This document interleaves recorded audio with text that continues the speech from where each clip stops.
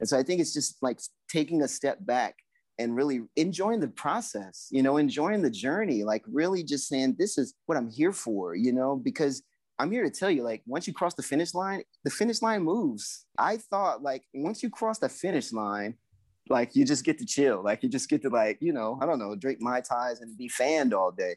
But that's not what happens. Like, you cross the finish line and then somehow magically another one appears and you're just like, okay, now that's the goal.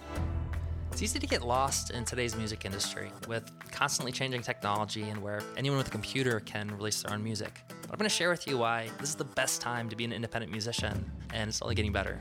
If you have high quality music, but you just don't know the best way to promote yourself so that you can reach the right people and generate a sustainable income with your music, we're going to show you the best strategies that we're using right now to reach millions of new listeners every month without spending 10 hours a day on social media. We're creating a revolution in today's music industry, and this is your invitation to join me. I'm your host, Michael Walker. All right, well, I'm really excited to be here today with Sydney Eugene. So Sydney has worked at Warner Brothers from the age of 16, where he became one of the youngest employees at the record label.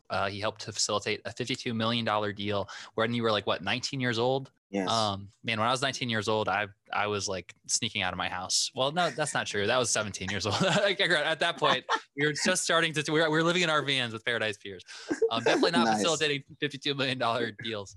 So Sydney has a ton of experience, specifically with really navigating the record label side of the music business. And today, I thought it would be really helpful to talk about, record deals and when and if it's a good time. What are the pros and cons of those kinds of deals, and how to negotiate a great deal. And just like to get your insight on right now, what are some of the biggest opportunities for musicians in regards to these different career paths that they could go on, whether it's independent or with the record label. So Sydney, thanks so much for taking the time to be here today. Yeah, well, thank you, man. It's a pleasure and an honor. Like you say, I'm really pleased with your platform, everything you're doing to help artists, and my heart goes out to you. So I really thank you for just even taking your time to have me on this interview. That'd be awesome. Absolutely, dude. No, I appreciate that. And yeah, I think we're all part of this movement that's happening right now with the music industry. There's a lot of things, and there's a lot of things around the world, not just the music industry, but things that are kind of broken with it, and things that are there's a revolution happening, and there's a lot of growth, but also a lot of disorientation when it comes to that kind of thing, because things are kind of like regrowing, and technology is crazy. So I always appreciate being able to have conversations with people like you to be able to kind of help navigate and see where are we going to take this ship. So to start out with, one question for you is just, from the experience that you have working with, a lot of artists and also kind of working on different components of the music industry, what do you say are some of the biggest challenges or mistakes or kind of the biggest hurdles that musicians are facing when they first start working with you? Interesting. That's a good question. I think kind of one thing I see across the board is a perception, and maybe even you could say a misperception of how the industry really works. And as you alluded to my time at Warner, like you say, for me, it was eye-opening. So I actually started, I was signed to a Warner sub-label at the age of 6. So I thought, this is how it works. My mom signed to EMI. She had 2 top 5 hits. We know the music side, the artist side, right? So I'm traveling, touring. I'm thinking like, this is the music business. This is what it is. Like, everybody's catering to me. Like, what color M&Ms do you like? That world. And so I'm just like, yeah, this is what music business is all about. And then when I, fast forward 10 years and I'm at Warner Brothers, my first day, I remember saying, yeah, this is different. Like, this is not what the music industry that I was taught is about at all. What is all of this? Like, what are all these people doing here? Like, where are the artists? What's all this paperwork and filing cabinets? Like, what does that have to do with music?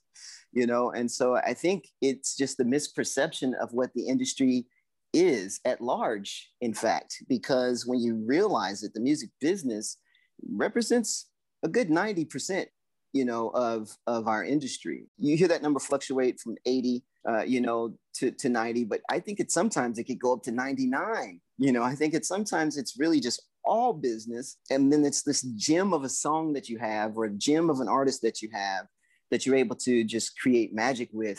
But the infrastructure is what supports that, right? And so, yeah, I would say the number one challenge is that misperception of what the industry is. And so they're just like, yeah, I want to be in the industry. And they just don't have a clue, you know.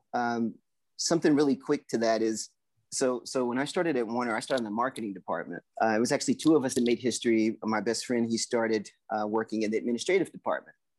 And so I thought he had the better job because he got to listen to demos. Like, that's all he did all day was listen to demos. So like, that's what I want to do.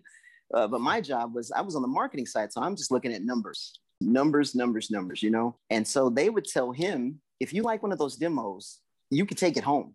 Like if you like it that much, it's yours to keep. And I mean, this is 93, golden era of music, Warner Brothers in the heart of Music City.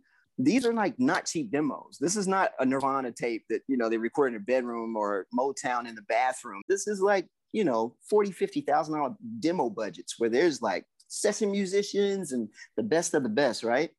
And they're sending them to Warner hoping that they get that moment. And they're saying, if you like this, now, mind you, first of all, these are 16-year-old kids listening to this. So it's not like we're not in a decision-making position. We're like trying to see how many Whoppers we can eat, you know, like stuffing ourselves. Like that's our thing, you know?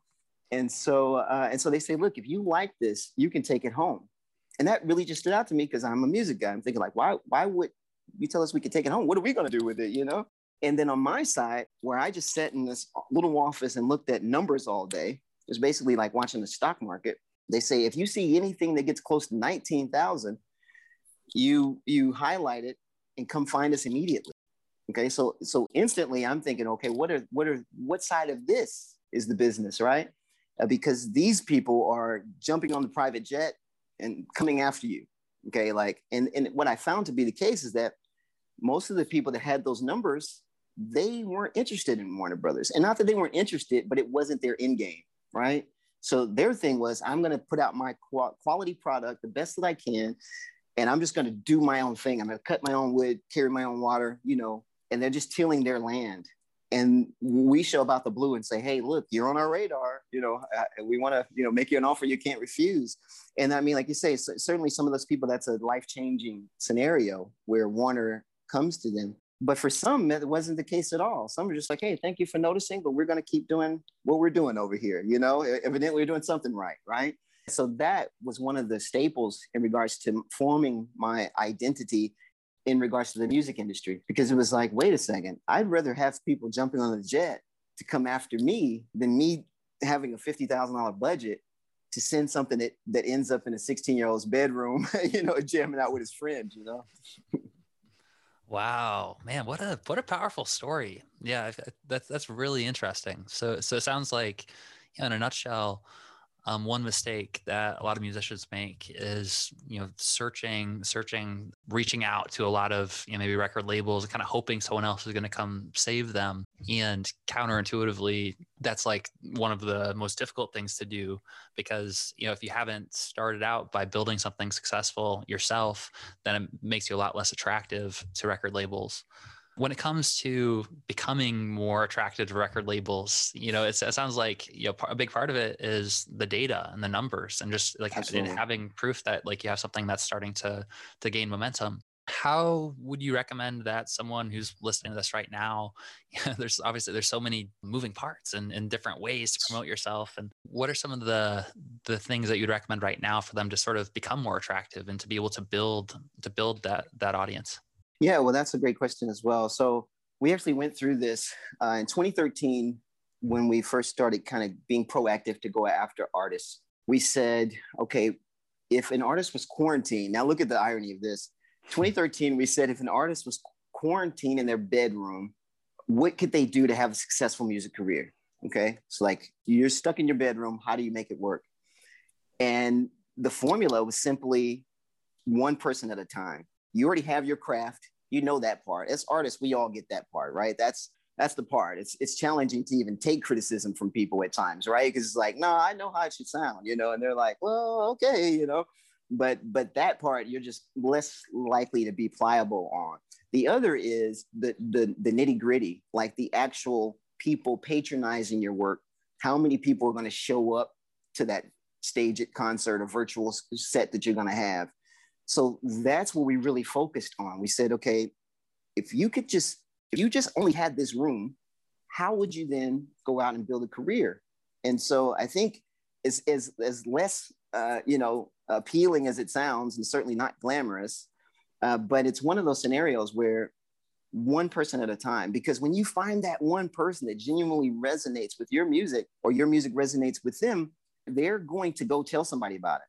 Like they'll bring somebody to you. It's like, man, you got to hear this song. I mean, most of the music, I love Portishead.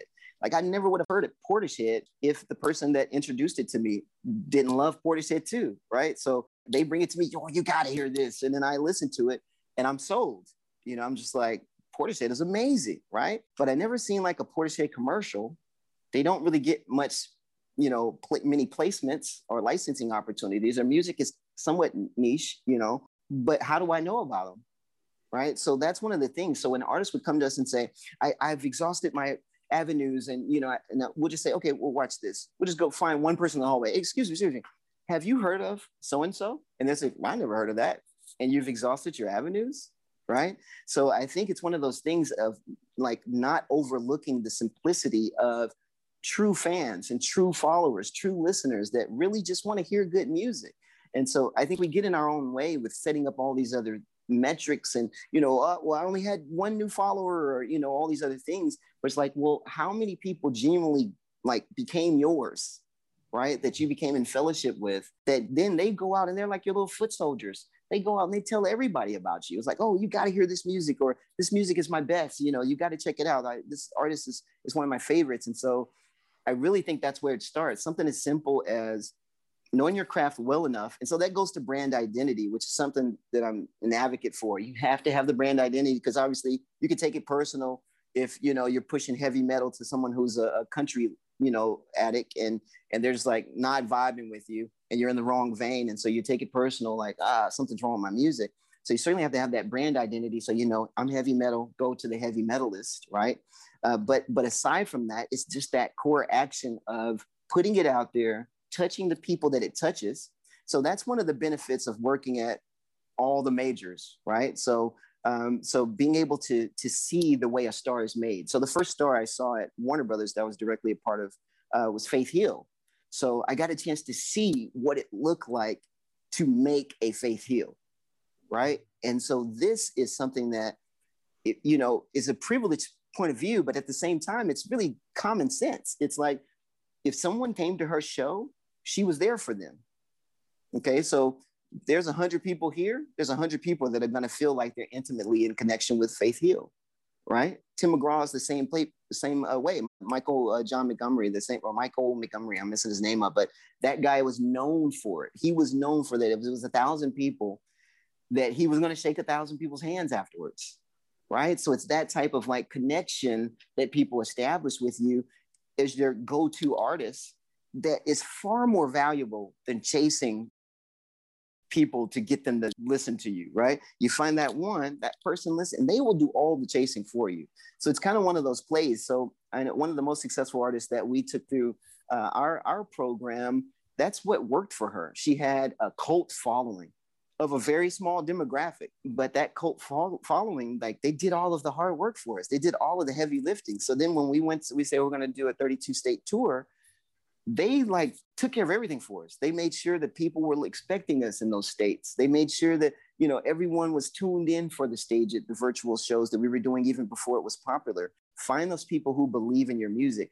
And I guarantee you, it's a lot easier than you think, it really is, but it's just in this day and age, it just seems like, oh, what about the algorithms and, these other things, that kind of cloudy, like I say, the playing field or the vision. But it's really as simple as, you like the music, here's something else. And then you kind of cater to them and build that relationship with them.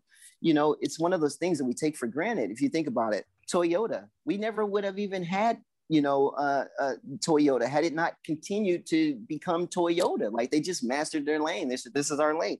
Think about Honda. He kept trying to sell his stuff to Toyota, right? He has the engine. It was a perfect engine, but he keeps trying to sell it to Toyota. And Toyota's like, we don't want this engine. Like, we have our own. He's like, no, you guys are doing it wrong. You're doing it. He's trying to he's like, get them to reinvent their engine. And they're like, no, we're doing ours right. We're Toyota. And so that forces him to then focus on being Honda. And then he masters his lane. ends up putting his motor on a bicycle, right? So and then he goes into becoming a motorcyclist, and then we ended up having cars eventually. But all that came from him just saying, "This is my lane." He tried to pitch it, you could say that was to a major. He tried to pitch it to a major. They're like, that's okay. We're doing our thing. But he found the people that liked it. They said, "Hey, what is that bike that you have with the motor on it? Can you make me one of those?" And something as simple as that, it's Honda, it's the number 2 automotive company in Japan, So, I think it's that thing that we overlook. It's the microwave thing. Like I need it right now. If I don't have 1,000 people tomorrow, I'm a failure, that type of thing. When it's like, no, if you just get 100 people this year and those 100 people bring you one each, and then you get another 100 people off of that 100 people that'll bring you one each time, and you just incrementally are increasing, your life's going to be golden, but it's just turning off the distractions that tell us you're not good enough, or, look at you compared to this artist. They're doing it big. And you call yourself an artist, and you're going through this whole identity crisis based off of these projections that you're seeing. But yeah, I think it's really as simple as just finding that person that likes your music enough to tell somebody about it. That's so good. Yeah, that really rings true to me in terms of, like, it sounds like, in a nutshell, what you're saying is that when you're just starting out from scratch, the way that you grow, the way that you connect with people is by starting out by connecting with people one-to-one. And that's one of the best ways, just, going one at a time and really getting to know people and sharing your music. First, like making sure that you understand who you are and who are the people who are most likely to resonate with the song. So you're actually talking to the right people and sharing it with them. But really that it's important not to overlook the importance of that real connection. And that certainly like rings true. I mean, with my band Paradise Fears, like the first thing that really helped us to break through was what we call tour hacking now. So like going out and meeting people face to face, one-to-one, literally sharing our songs. And like through that process, I mean, I think that there is there's different stages. There's different stages of your growth as a musician. And like, eventually you're going to reach a point where, yeah, you literally can't, like, you don't have the bandwidth to meet like every single person one-to-one, and like your time becomes limited. But like, that's not where you start. Like you start from ground zero, and you start by taking that and literally having as many conversations one-to-one with as many people as you possibly can. And then you can start to get smart as it starts to work, and you need to start to scale and to leverage your time better. Then you can start worrying about the algorithm and worrying about doing live streams and scaling things. But, really like starting out, having one-to-one conversations. I mean, same thing applied to modern musician. Like when I transitioned from touring full time and I was about to be a dad and started this business, one of the first things I tried to do was, I found a mentor who was teaching how to create online courses. And so I created a course and I tried like launching it. And it was a new thing. I hadn't really like built up any sort of audience of musicians, and I made 0 sales. And I was about to be a dad. I was like, like, what am I going to do now? Like, and the thing that really helped start to gain traction was one-to-one, starting to talk to musicians on Zoom calls, starting to actually ask questions and build a relationship one-to-one. And that's the thing that really grabbed at the roots and started to gain traction. And eventually, we had to start to scale and to build teams and to build, systems with advertising and being able to leverage it. But again, it started with the one-to-one and just talking to people and connecting with them. And there was something about like the process of connection that you get from doing that. You get this feedback. Like the feedback is such a huge part of it, that feedback mechanism. The best feedback that you can get in terms of your marketing, I think, is like one-to-one, literally talking to someone, seeing their reaction, and as long as it's the right person and it's like, they enjoy your music, then, that's super, super valuable feedback. So I appreciate that answer, which, kind of brings things back to the roots of just starting out. Mm-hmm. And it's so important. You're so right, man. Absolutely. I think we overlook that, right? It's just how do I book out Staples tomorrow? Like, how do I get on the main stage? How can I perform at the NFL halftime show next week? Like it's like, you're just there. And I think it's just because it's not glamorous. It's not glamorous to say, well, I had one person show up and I treated that one person like they were a million people, and it just doesn't sound like glamorous, and so that's the part I really hate it when people say, we're in the show business, because it's like, man, it makes it sound fake to me. It's like, you mean we're in a business? It's fake. Like, You mean like the minute, this is all over, then we roll back the curtains and, everything is different? It's like, no, I don't like to see it that way. I like to say we're in the people business, and it's really just a matter of like music that's people's soundtrack, right? It's like if you produce the best soundtrack, then of course it's going to resonate with a lot of people, and a lot of people are going to use that soundtrack in their lives, right? So it's really more of a people business. And I think, people used to always ask me at Warner Brothers, when they just always say like, Sidney, what's good music? Because they always wanted Warner. Warner at the time was number one. We were under Jim Ed, which is arguably the father of the golden era of music. And so people would always say like, what is Warner looking for? Like, what's their thing? What's good music? They would always ask that. What's good music? And I would just always say, look, man, good music is whatever you think it is. Like if you're being honest with yourself and like you genuinely are like, this is what I have to offer, then that's good music. Like that's good, man. It's good that you're like being you, because like on the outside looking in, people think like, oh, I want to sound like this person. And so there's a phrase that we have that's when it's done, right? So if that means if someone does it this way, then in our book, it's done. Like that, okay, so now you'll be the next them. You'll be like, you remember the way that person did it? Well, this person is kind of doing it that way, right? And so we always say, you want to be the reference, right? Mm-hmm. So you want to be the reference. You want them to say, oh, this reminds me of that one guy that we saw. You know what I'm saying? You want them, to look at you as that mold, right? And so I think when you adjust it that way, it just changes the ball game. And obviously it's contrary probably to popular belief, but at the same time, it's true and it works, right? Because all the greats have done it. Like all the greats. And you just want to get past that part and just go to them being great, right? They have all these stories and you're just like, yeah, but when's the first time you played? This is like, no, dude, I never would have got to that if I didn't go through all of those stories that you don't want me to tell, like all of those hardships that I faced that made me this person that you were just idolizing now. And you don't want to go through any of your hardships because you don't think I'm going through any, but the ones I went through is what made me the person that you're looking up to right now, And so I think it's just like taking a step back and really just enjoying the process, enjoying the journey, like really just saying, this is what I'm here for, because I'm here to tell you, like, once you cross the finish line moves. Because like, I thought like, once you cross the finish line, like you just get to chill. Like you just get to like, I don't know, drink Mai Tais and be fanned all day. But that's not what happens. Like you cross the finish line and then somehow magically another one appears and you're just like, okay, now that's the goal, And then you get there and it's just another one and it just keeps going and keeps going. And so I've really just tried to tell artists to just find the joy in the process, because that's really what you have, like that's really what you have, because once the process is over, you're pretty much over, so it's like no one's checking for you anymore because it just moves so fast, right? And so then you have those like some 16-year-old kid is knocking you off the block, because he's into his or she's into her process, So yeah, I really think you're spot on with what you say, man. It's so beautiful to hear you say it too, because you're a testament of the success that comes along with following that procedure and then like really doing it, right? Because I mean, I think so many people, it just sounds good. It's like, yeah, I could do that, but then like actually doing it is a whole another subject, right? So I really, I commend you for doing it because I think it gives a lot of people hope, Thanks, man. I appreciate that. Welcome.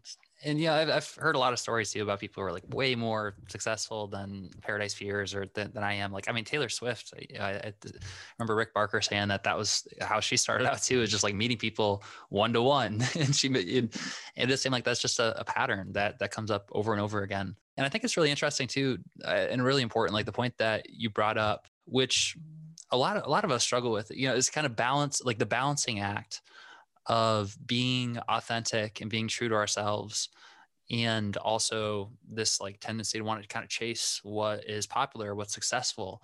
And I think there's different ways to look at it, because in a lot of ways what's current or what's popular sort of indicates a need, or like it indicates sort of like this movement. And maybe by kind of tapping into that wave, you can catch the wave. And in a lot of ways, if your goal is commercial success, then a lot of times there are certain there's certain production styles and there's different elements you can take into play, and you can reference other people. But it sounds like what you're pointing to as well is that you don't ultimately achieve that success by just chasing other people and only chasing and never like kind of reflecting and looking inwards and being true to yourself, that like it's really important to bring authenticity and bring who you are into not necessarily just like be chasing a goal or chasing something else, but learning to enjoy the process, because ultimately that's the thing that is always here and doesn't go away when you reach it. And goals are the things that, you know, there's the hamster wheel, like it never ends. Right. Yeah. Right. Yeah. So right. Absolutely. So in regards to that balancing act, right? Like the balancing act of both being authentic and also I think that there can be like a danger to leaning too far in extreme and just being like, well, you know, just like I think sometimes people feel confused or they don't know how to practically navigate advice like, you know, be yourself. Yeah, which is so funny when you think about it. It's like how can you not? You don't have to try to be yourself. Like you are yourself. You know how crazy is it? Like someone gives you like, be yourself. Okay, have you ever not been yourself? Try not to be yourself. Like you know, so it is kind of interesting because you know, and this is something we could go down like a real rabbit hole here, but I think like what is the self? You know, like there's like there's a lot of interesting stuff to dive into there. But what are your thoughts in terms of navigating that, like that self-expression, being authentic and being congruent, but also wanting to be commercially viable and wanting to like explore what's trending right now? Like how would you recommend artists think about that? Yeah, you know, it's interesting. So that takes me to magnetism. I'm all about this, right? So I just firmly have this concept that that the more magnetism or magnetized you are, the more you have the ability to like bend reality. And it happens. Like we've seen it so many times, like where someone just stays in their lane, masters their lane so much to the next thing you know, it's like a marketing fad after that, right? So something as simple as like Jared with the whole Subway thing. It's like, this is just genuinely his thing, right?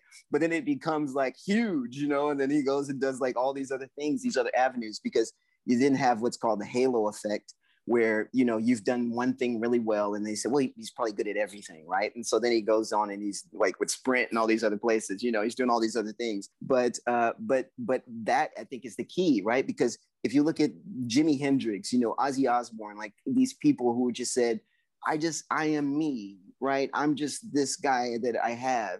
And then they're them so much that they like embody it, and it just becomes this like radiating force, you know. And the next thing you know, it's like you come in the room and they're in it and you feel their presence and they haven't even said anything. You're just like walking there like, whoa, somebody's in here, you know, and you can feel it, you know, because of the magnetism with everybody. I mean, just think of any time you've met a celebrity, there's that magnetism. You can't even describe it. Like, I mean, I see celebrities all the time and it's like, even I'm still get like, whoa, like, oh, what are you doing? You know, and you can't help but be overtaken by it, because it's like they're them so much, like they've just become themselves so much. There's like anything they do is brilliant. You're just like, this is awesome. I don't, whatever you're doing is brilliant, right? And so then we have it to where commercialism is basically just the capitalization of that, right? Capitalizing on the people that are doing enough of it that we can monetize. So then you have like, it could be fashion, it could be anything. I mean, look at the monetary aspects that came along with Kaepernick. This guy's like, it's an ad. You know what I'm saying? It's like, how do we commercialize this? Let's do our thing, you know, right? It's like, I don't think that was his intention, but it just goes to show that, yeah, when you own that lane, anything could become commercial, because now it's just how do we capitalize on this monetarily. That's certainly taken off. I mean, like people used to laugh at bell bottoms. People laughed at Ralph Lauren. They thought this guy's crazy. Like, you know, one of my mentors, a guy by the name of Jules, he is the reason we have Fruit of the Loom making panties. Okay, so Fruit of the Loom they didn't make panties at first. Okay, so he says no, we should make panties, and obviously he's largely successful because of it, because it went over really well, right? But they say, well, if we don't, if the panties don't do well, then what will we do? And he said, oh, we'll just cut a slit in them, sell them as briefs. Okay, so it's like it's one of those things where you have that precursor or the outlier that becomes the mainstay. It's like that one person just does something so weird that, like, okay, Andre 3000. You think of Andre, you don't know if he's going to wear what a football uniform, a hockey uniform, or is he going to be come out in soccer? Is he going to have on fur, or what he's going to, you get what I'm saying? And it just became his thing, so that now when you say Andre, he can come in literally wearing a bathing suit and you'll just be like, oh yeah, that's Andre 3000, right? And they will market it and it will be very commercialized because this is what his lane has become, right? So I think it's one of those things where, one, you want to find that joy. Okay, so that's the only reason I've been in this business like my entire life. That's the only reason. I if it wasn't a joy, I would have left a long time ago, right? But you find that joy. Like, are you more happy, writing music or making food? If you're more happy making food, but you also are good at making music, you might be in the culinary field, right? And then you figure out, how can I put these two worlds together? Maybe you're making soundtracks for radios, for restaurants or for chefs, they need music, right? And so there's ways you can find like this, how your talents can coexist, but you have to start with one. So, and for us with the music dialogue, if you're making music and you don't feel joy, you're probably doing something wrong. Like, you probably should just like find the joy, right? And I hear people say all the time, like, I'm really trying to find my joy. And it's like, okay, well, when you find your joy, you'll know. It's not really hard. It's like something you can do. You're not thinking about eating. You're just really lost in the moment of it. It's like you're in flow. You just really enjoy this. And it's something that you would do for free. Like, I used to think that was the most cliche thing to hear somebody say. It's like, well, whatever you like would do for free. It's like, well, I don't want to do anything for free. Like, what do you mean? I'll do it for free. But then it rings so true when you're actively in it, because you're like, you know what? I actually like doing this so much that I would do this for free. And then you do it so much and you perfect it so well that you end up getting offered millions of dollars to do the same thing you would have done for free, right? But it's that joy that resonates with people, because people can tell, because it's all energy. Like when we go to that, how you're saying, what is self? It's like, to me, I think self is just energy. I think we're all just balls of energy. And so that energy is what translates. And that's what allows us to be like transparent. It's like you can literally, like, you could say one thing, but your energy says something else and everyone knows the truth. Like your energy is what's speaking. They're like, well, I hear you saying you're having a great day, but your energy is like off today. So whatever it is we need to correct, let's correct it, And so I think that is it, is like whatever energizes you. Because some people may not even know what joy is. It's like, what is joy? I don't know. I've never heard that word. So whatever energizes you, like whatever brings you to the surface, like makes you show up to the occasion, like that is what you hone in on and you do. And I guarantee you'll do it better than anybody else can do it, because it's yours. It's like, it's yours. And I have this saying, it's that the voice of love, or your voice of love, will not be heard if you don't speak.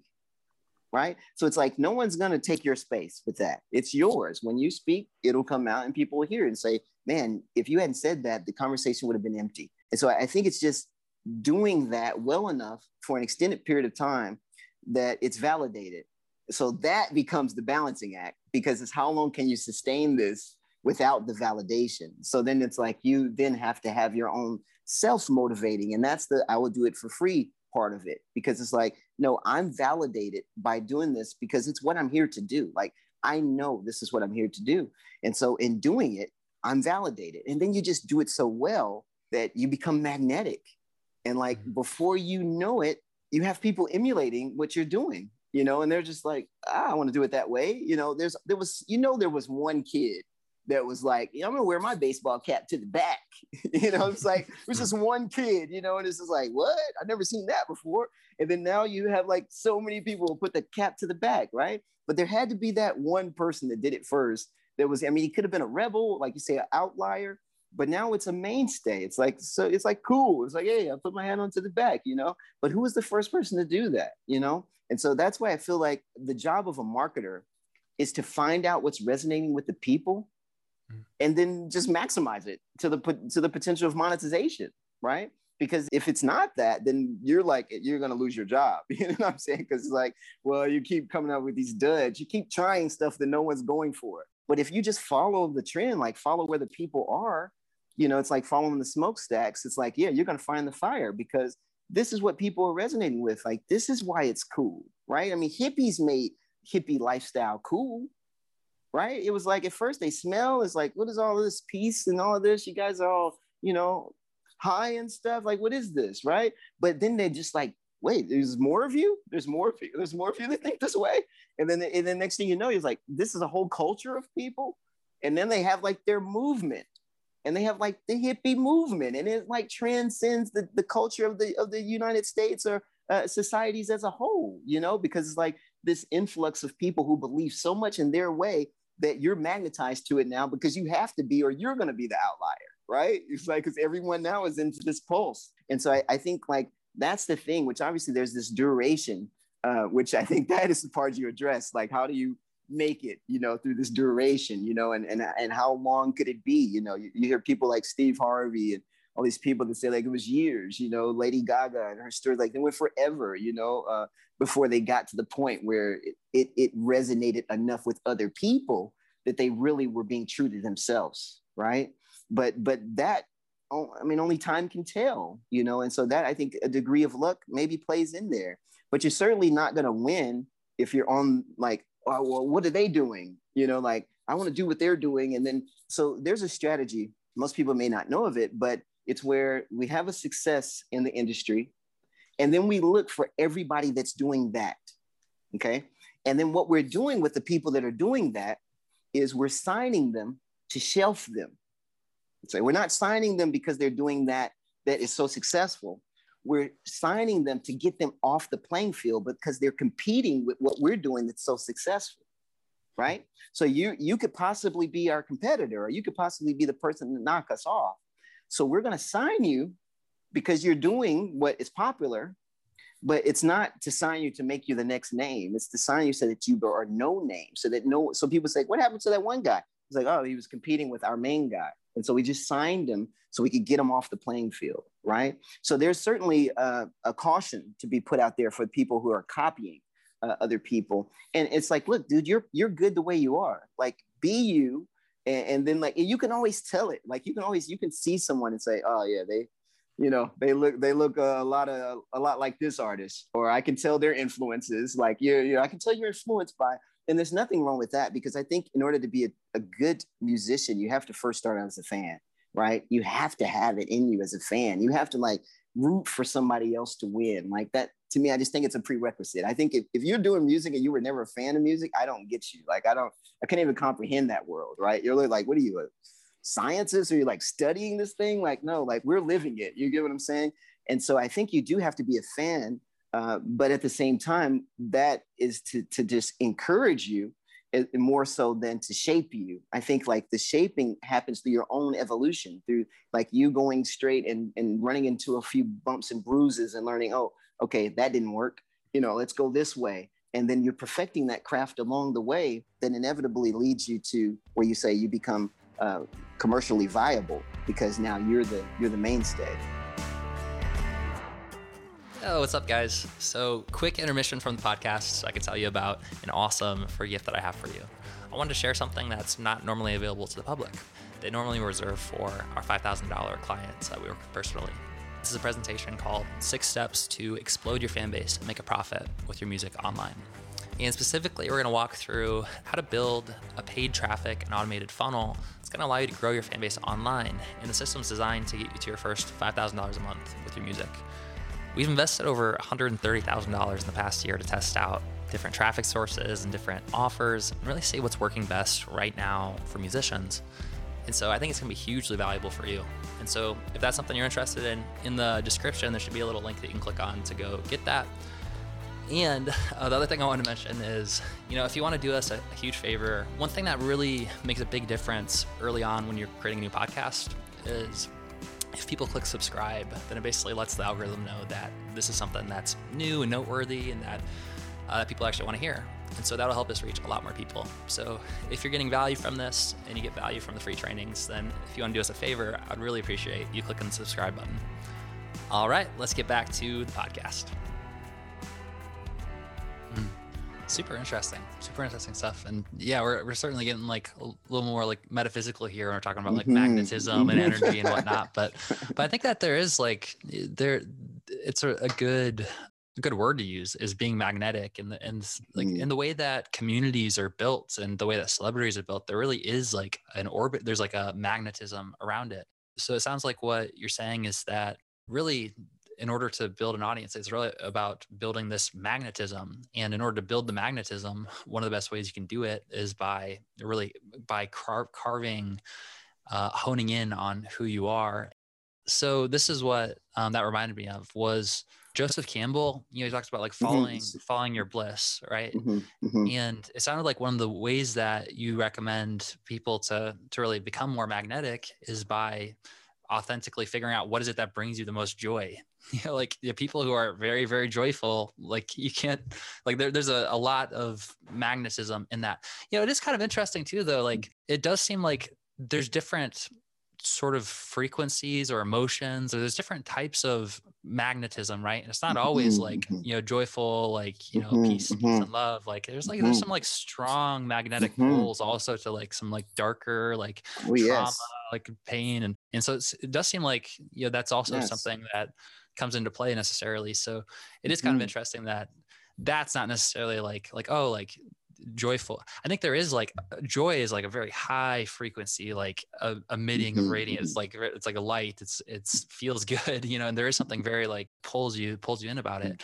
But also interesting that sometimes the more like the pain and like there's like a frequency of that kind of is also magnetic. And yeah, just like the idea of really digging inward and reflecting and expressing that, and that sort of being the thing that creates that magnetism is really interesting. And maybe not necessarily trying to chase that somewhere else, so always looking somewhere else for that, but rather kind of turning inward and figuring out like, who are you? Like, what is it? And how can you express that? Yeah. Kurt Cobain, you make me think about Kurt Cobain when you say that. It's like, yeah, Nirvana, man, like, oh my gosh, the music is amazing, right? I mean, and it's like, yeah, clearly there's magnetism there. Is he singing about roses and like, sunny days? It's like, absolutely not. But the way he's expressing it, you cannot deny it. Like it is his personal truth. Like he lived it, So yeah, I think you're so right when you say that. I mean, you're absolutely right. You're spot on. It doesn't have to be Christmas songs, but it's like whatever yours is, like, yeah, if it's dark, where would the world be if we didn't have dark music? And like we had to have dark music, right? And it's like that's kind of what gets us through those dark times, is to know like we have a soundtrack. Like we said, we have that soundtrack for it, right?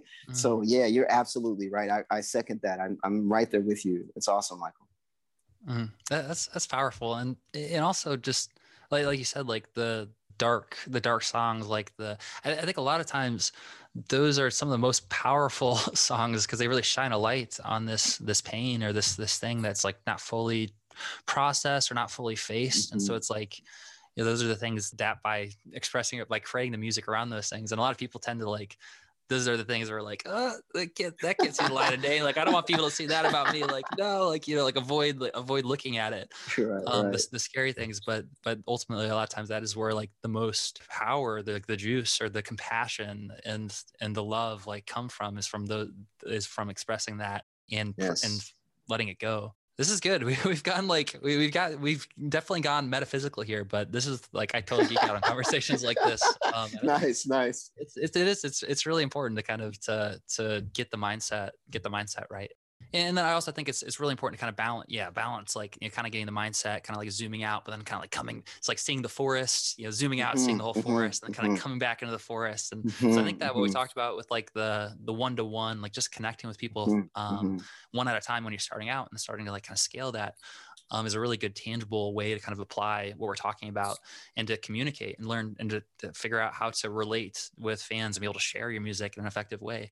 So let's say that someone's listening to this right now and they're like, okay, awesome. Like I'm on board with this. Like, I know it's going to be hard. I'm just starting my audience, but like, I want to do this right. And I want to start building an audience from scratch. How do you recommend finding those people to start having those conversations with, and what medium, like what platform do they use to start having these direct conversations? That's a great question. So obviously now social media is your go-to, right? Everybody's social media. So I think there's something there to that. At the same time, I really like the touch points. I still think touch points are important. I think they're even more important now because they're so few and far between. So it's like now it's like you almost just see like the world in black and white. And then like you touch somebody and like it resonates with them and like they turn into color and you're like full color and you two are like full color now in this black and white world. And I think like that's magical right now, right? Because it's so off. It's like I don't want to be touched, don't talk to me right now, it's a whole bunch of other contributing factors that have made the world so disconnected. So I think that when we do connect, it's even more cherished because it's like, wow, you actually care about me. Like, I mean, there's so many people that just in random Facebook groups that I've just reached out to say, hey man, what are you working on? Like, what's your music sound like? Let me check it out. Like, what do you have? And that turned into this amazing relationship of just like sharing, just one-on-one here, check out what I'm working on now. What do you think? And like, oh man, that's awesome. Thank you for sharing. And I'm hearing it before it goes live, and it's like, why is that? Well, it's just because there was this genuine care. It was just like, hey man, what are you working on? And I just did this as an experiment. I just said, every day I'm just going to pick some random person and just be like, hey, what's up? What do you got going on? And just see the response. And I'm just here to tell you that we're, towards the end of February of this year, 2021. And literally people are just really taken on to this. Like it's just crazy how much people want people to care about what they're doing, And so it's just like being genuine and showing that. And I think for me, it's different because I'm not trying to sell anything and I don't have some music I want you to stream or any of those things. So maybe it's like a lot easier just saying genuinely, I'm interested in what you're working on, but obviously if your goal is to convert this person to a listener, you can't come just out like that. But I think that there's something to it in regards to human relations, just like, hey, I'm talking to you. And I think like in different societies are different, obviously in New York, they're like, hey, why are you talking to me? What's your problem? Like, what do you want? What is this whole thing about? Right. That time it is, you know what I'm saying? And so I think like it's different, obviously in different places.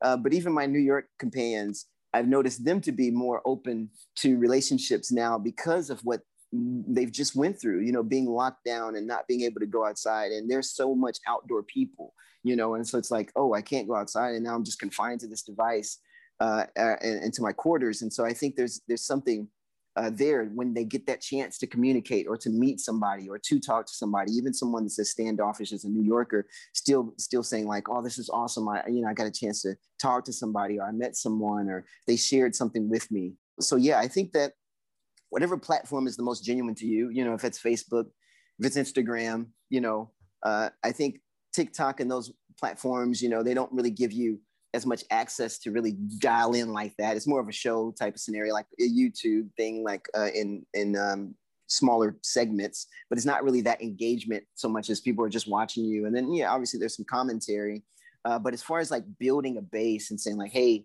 here I am, come check me out. Whatever social media platform resonates the most with you. I do probably favor Instagram, and that's just because it's the one that I can go on and like kind of speak without speaking, because on Instagram you can post a meme and it says everything for you, right? And then like there's the dialogue that happens after that, because you're like, hey, this is right on, or like, what do you say, And so I think there's something to that. But my whole thing is controlling the gateway, right? So I think no matter where you are online, you have to get people to your door. So you have to have your own gateway. You have to have your own point of contact where people are coming to you as the resource.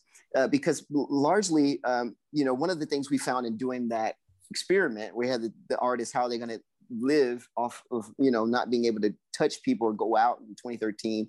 One of the things we found that was most important was that they had their own gate, that they controlled their own gate. And so, yes, the minute they say, hey, we're closing down venues, you guys can't perform here anymore. If you don't have access to those people, all your people just left, right? They're all gone. It's like, oh, well, how do I talk to the people that were coming to see me? It's like, well, those are our people. Like, we talk to them. They bought tickets from us, not from you, right?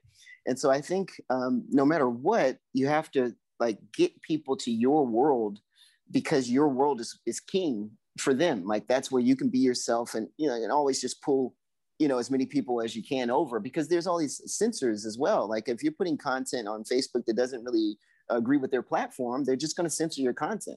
So then what do? What if all your true people are there?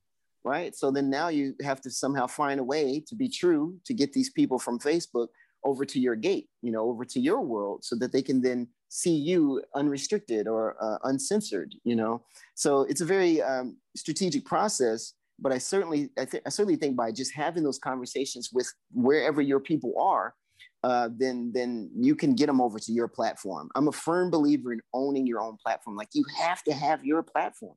Like, even if you play fair, because I certainly also believe in omnipresence, where if I go look for your music on Deezer and you're not there, what if all I know is Deezer? You get what I'm saying? And what if your music really is my soundtrack and I'm just not going to get it because you're not on Deezer?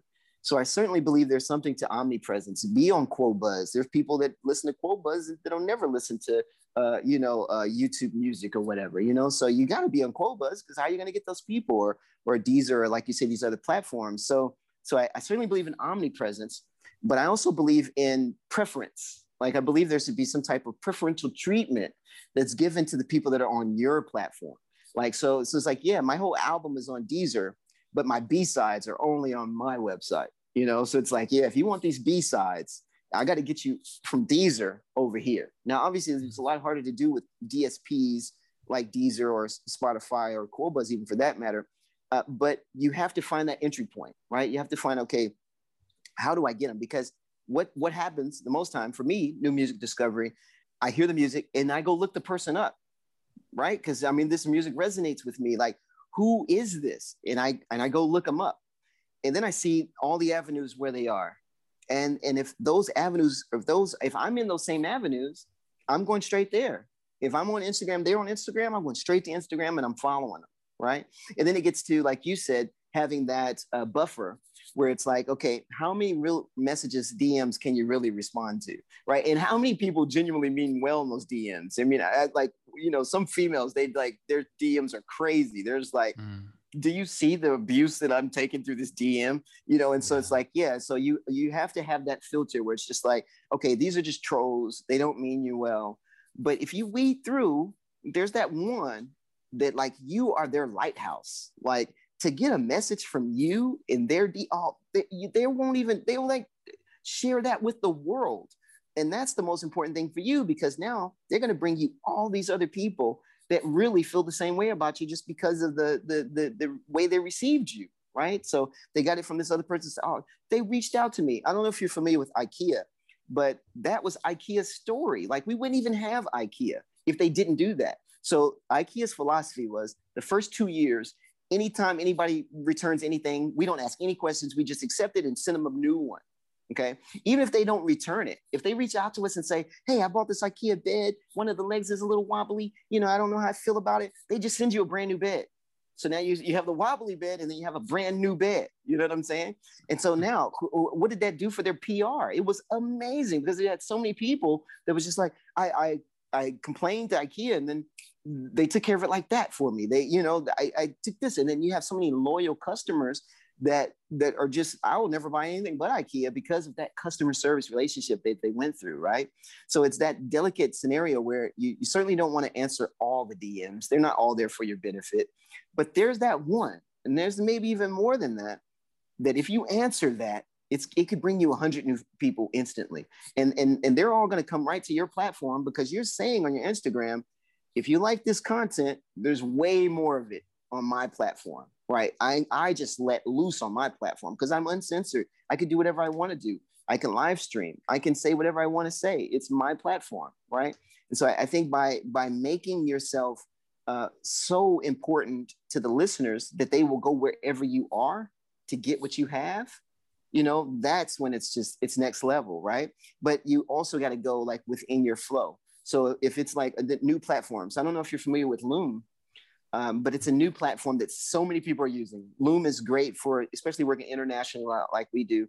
Most of our artists are international, but Loom is an amazing platform. So there's so many people that are connecting on Loom and building these relationships, and it's because they have the touch points. You can talk directly to the person that you want to deal with, and like you can engineer the deal. It's like, hey, I'm a producer in London, but I want to produce this beat for you, and they send it over, and the artist has it. Now you just collabed, from miles and miles away. So I think there's something to platforms like that where you can actually engage the person, you can talk to the person, and then they can bring you on over to their platform, which is hopefully their website or wherever they're doing most of their uncensored work.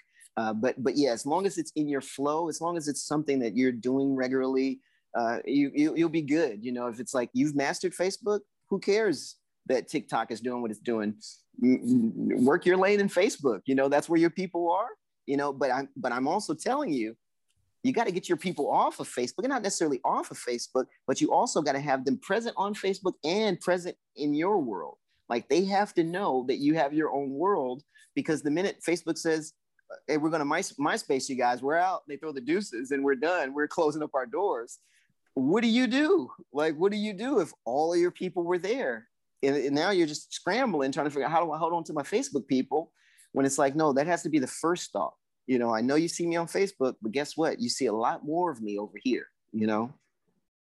Yeah, that's so important. And something that I think you're right, that is overlooked sometimes, is the importance of like having your own contact list, your own email list, your own text message list, and just I like the way you put it, it's like your own platform, your own gateway, where you can connect more deeply with people. And a core part of every musician's strategy and every online business strategy should be getting people to their platform and getting email subscribers and being able to connect with them directly. And one thing earlier, when you were talking about starting out by, you know, the one-on-one, like talking to people and kind of getting them to your platform, and how people really just value being heard and appreciated when you reach out, and it's not about me, but it's really just like a genuine connection that you want to build. That's really valuable to people, to be seen and be heard like that. And they remind me of a Zig Ziglar quote that was like, if you want anything, then, you know, give it to other people. Like if you want something, then yeah, if you give that to other people, then like you'll have more than you ever need. So, something on those lines. I'm butchering the quote, but I think that's a really important point that you brought up, is that if you want people to care about you, then start like caring about them and start giving that out. And I think that's, you know, a really important step at the very beginning when you're having these conversations, that it really is about building a relationship and getting to know them, connecting with them, caring about them. And I don't think there's anything wrong with necessarily like having an agenda in mind. Like the agenda, when you have those conversations, should absolutely be to build a relationship and to get them onto your platform and to get them to listen to the music. You know, like it's good to have those targets and those goals that are going to benefit you and benefit your music career. As long as the goals that you have are also benefiting them, then it's a win-win, you know? And so, yeah, I think that's a really valuable thing for anyone who's listening to us right now, is sort of to just start reaching out. Maybe follow 10 other artists that you're a big fan of on Instagram. Start seeing who's replying, who's commenting, most engaged with the post, and start following them. And maybe reach out to them in their DMs if they follow you back and say, hey, I just wanted to reach out and get in touch. I saw you're a fan of this band. I'm a huge fan of them too. What's your favorite song? You know, and then it's like, boom, like now you start having this conversation, and you can build a relationship, and then naturally that can lead to them listening to your song. Yeah. Awesome stuff. All right, man. Well, hey, it's been a really fun conversation. I feel like we've gone into orbit. We've talked through today. We've gone to like magnetism and energy, and it's talking about a lot of the mindset, and also gotten really granular about like some of the tactical, the rootedness of both, like finding the thing that brings you like the most, or following your bliss is a big part of it, and the magnetism. And then also just like the practical, how do you build a fan base from scratch? Well, one at a time. You reach out to them one at a time, you build a relationship with them, and then you can start to scale that. So I super appreciate you taking the time to share your experience and your wisdom from navigating a $52 million deal when you're 19 years old, joining Warner Bros. You're 16 years old, when I was living in my van, sleeping in Walmart parking lots. So Sydney, if anyone's listening to this right now and they're interested in learning more from you or connecting, where would be the best place for them to go? So awesome. If you like to join our email list, tinyurl.com/learnmbe. So that's LEARNMBE. So Learn MBE, and it stands for Learn Music Business Essentials. You can easily go to learnmbe.com as well. So it's learnmbe.com, and we have a lot of information there. I'm doing my best to be more active on social media. So our Instagram and our Facebook, I try my best to chime in regularly so that I can like pour a little bit of wisdom there. But certainly if you want to join our mailing list, we have a lot of free stuff that we give out. It's really cool. Just these resources that are just really, really cool. Next level type stuff that you kind of take for granted, like multiple streams of income and, tax deductions, those types of things. So many people are like putting money into music and they don't know like these are write-offs, and so like we really highlight those things because kind of what we were charged with was if an artist wants the Taylor Swift type of lifestyle or type of, in the means of like being in music like that, how could they do it if they didn't have Taylor Swift's bank account, right? Because obviously she has a significant amount of resources to come in. And so we're always looking at how to tilt the machine. Like, how can we get you to that point in a different way, right? And so I think the philosophy of that permeates in regards to our social media presence. And so, yeah, I absolutely check out any of those Learning BE platforms or social media accounts. But the tinyurl.com/learningbe is where you can sign up for our email list, and we'll send you all that we can.